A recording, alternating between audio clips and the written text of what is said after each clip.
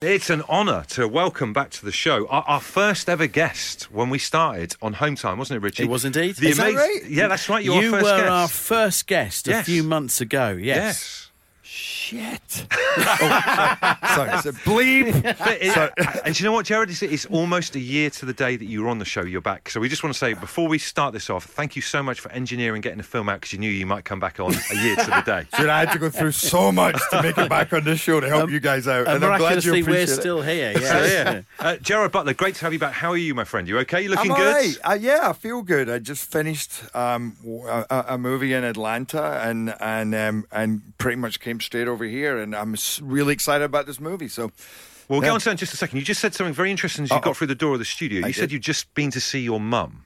I did. Yeah. What happens when you go and see your mum? What happens there? Son, get in there and wash the dishes. You know a movie star to me. Maybe that's a slight exaggeration of the accent. No, listen, we go and I often go out and play golf with my mum. She's a very, and loves to hike, and but she hadn't been well for a few weeks. That's one of the reasons I wanted to get back up there, but she's doing much better now. So, but we had a lovely time. The whole family came over and what did we do? I feel like we did a bunch of fun stuff. You can't go back to Scotland and not play golf, though, surely. Yes. And I'm not a big golfer, but I always end up out on a golf course. But I'm imagining Gerard Butler doesn't struggle to get a tee time when he calls for one. So. Yeah. Yes. Well, actually, speaking of tea time as well, is your mum like my mum in that whenever you go around there, she's always telling you how cheap she got certain items for? Like, if you like that, you like this chocolate biscuits? $3.99 Aldi. Oh, yeah, I get a bit of that. You know, the other thing I get is, hey, by the way, she waits till you finish your food and then she goes, how did that taste? And you're like, why? Right, because, it's been in the fridge for 2 weeks, and it was smelling a bit funny. But, I mean, if you didn't notice anything, then like, why didn't you ever tell us that before we eat this food? So, yeah. Well, much as she's pleased to see you, I personally very pleased to see you, because it means there is a third film in the Fallen series. I loved Olympus Has Fallen. I loved London Has Fallen. So when somebody said to me, Gerard Butler's going to be coming in because there's another Fallen movie, I was beside myself with excitement. Oh, awesome. It was brilliant. We loved it. It was great. We've seen it. We loved it. It was a proper action movie, I would say. Yeah. And no, you go. I'm going to let you speak. No, you go. Go. A proper. I mean, I was just going to say the one of the themes that runs through it would be kind of physical pain. Your character Mike starts off in a lot of physical pain. He's got headaches, he's got the shakes, and all that kind of stuff. And the effects of the rigors of the job are starting to kind of take their toll. Would you say? Yeah. I mean, if I'm being honest, we were struck. We're going, okay, what do you do for a third movie? It can't be Tokyo Has Fallen, or So we thought, well, why not go inwards? What is the truth of this? If this man has put his life on the line so many times and given so much, and kind of the duty in serving his country, what hits has he taken, and how does that actually work in your real life? As Lee, like, I make action movies. I take a lot of. Every time I go into a movie, I'm like, how am I going to get through this one? So it's very. I totally got that idea, and yet you love he loves what he does, and he doesn't want to give it up, and that makes him act perhaps with less integrity than he should, which was another interesting kind of aspect of the hero was that he's not always heroic, and there's different ways to be, because he's doing it all for the right reasons, but at the end of the day, he's covering up from his family and from his bosses, and he's not able to properly perform the job, and that all ends up coming back to haunt him in a way that he could never have imagined. Can I just say as well, as a man going further and further into my 40s, it was good to see someone else feeling those kind of pains. the noise when you bend down and pick someone up. I'm sure there was a bit in the film where you got up in the night for the loo a few times as well. That happens to us all, doesn't it? Do you know what I mean? No, I actually I did want to put something like that in, that he goes to pick up a cuddly toy for his baby, and he's like, the lower back. There's a bit of me though that is, as Bush says, it's lovely to see that represented, but there's also a bit of me that is saddened to hear that you just said, you do action movies.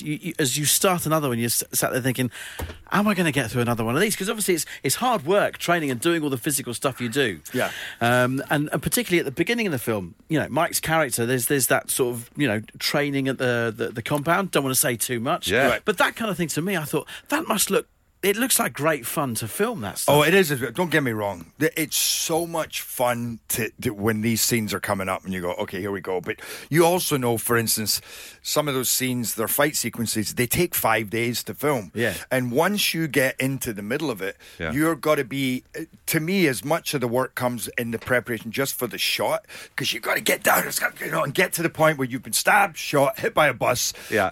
just to do the take. And you do about 250 takes a day.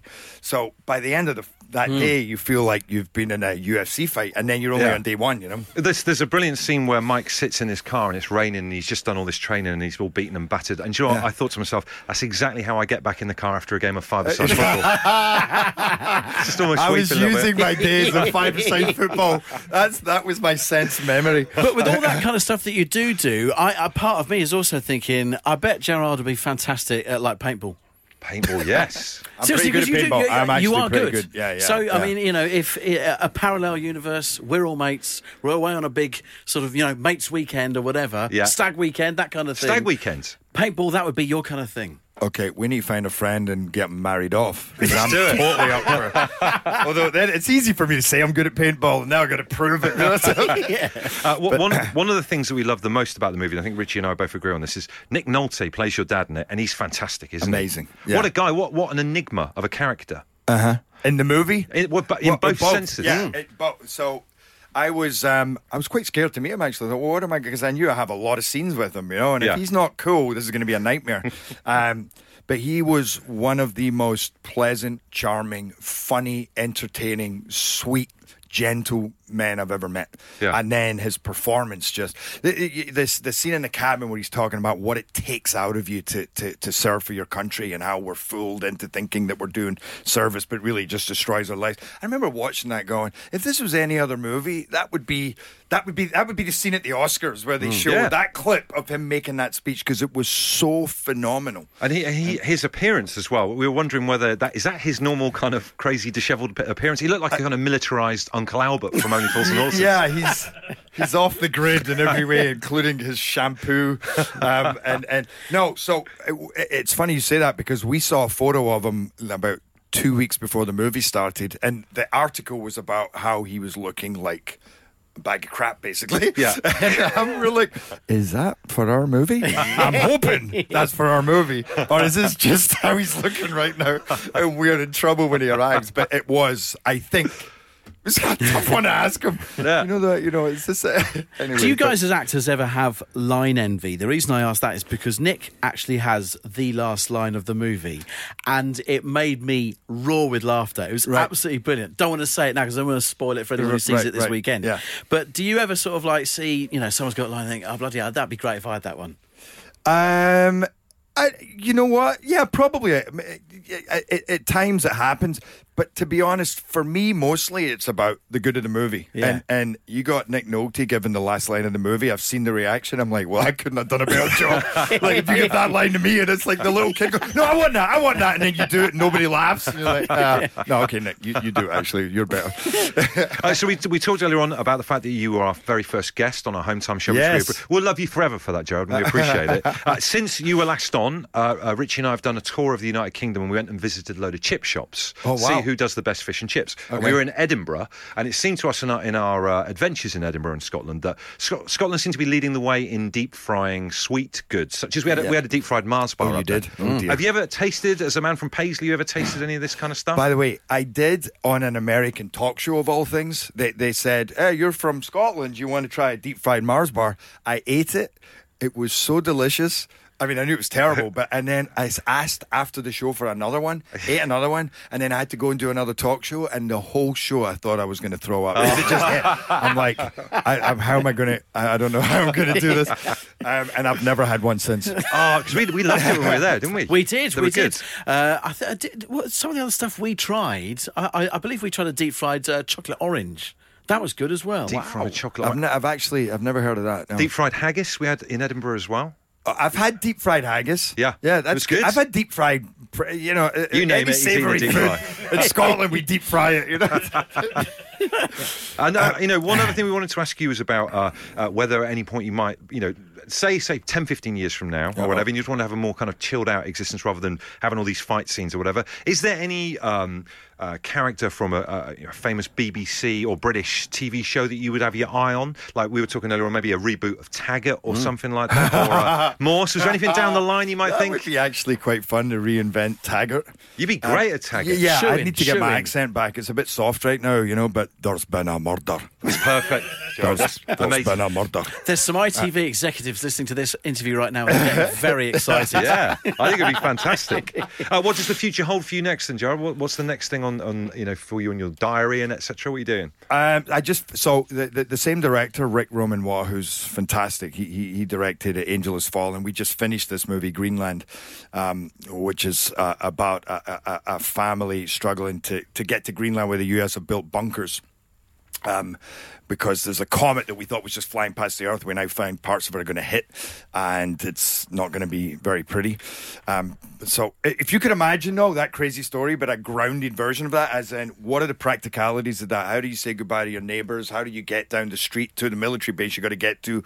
Yeah. And what goes wrong? Because it ends up all going wrong, and we lose each other, and it becomes more of a road trip as this thing's getting closer.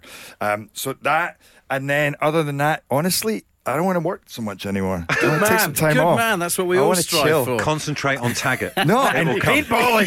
Paintballing. Gerard, look, we've got to let you go. Thank you so much for popping in and seeing us this morning. You told me when you sat down not to let you leave the seat without your sunglasses. Yes. I've got them in my pocket now. Ladies and gentlemen, Gerard Butler. Thank you.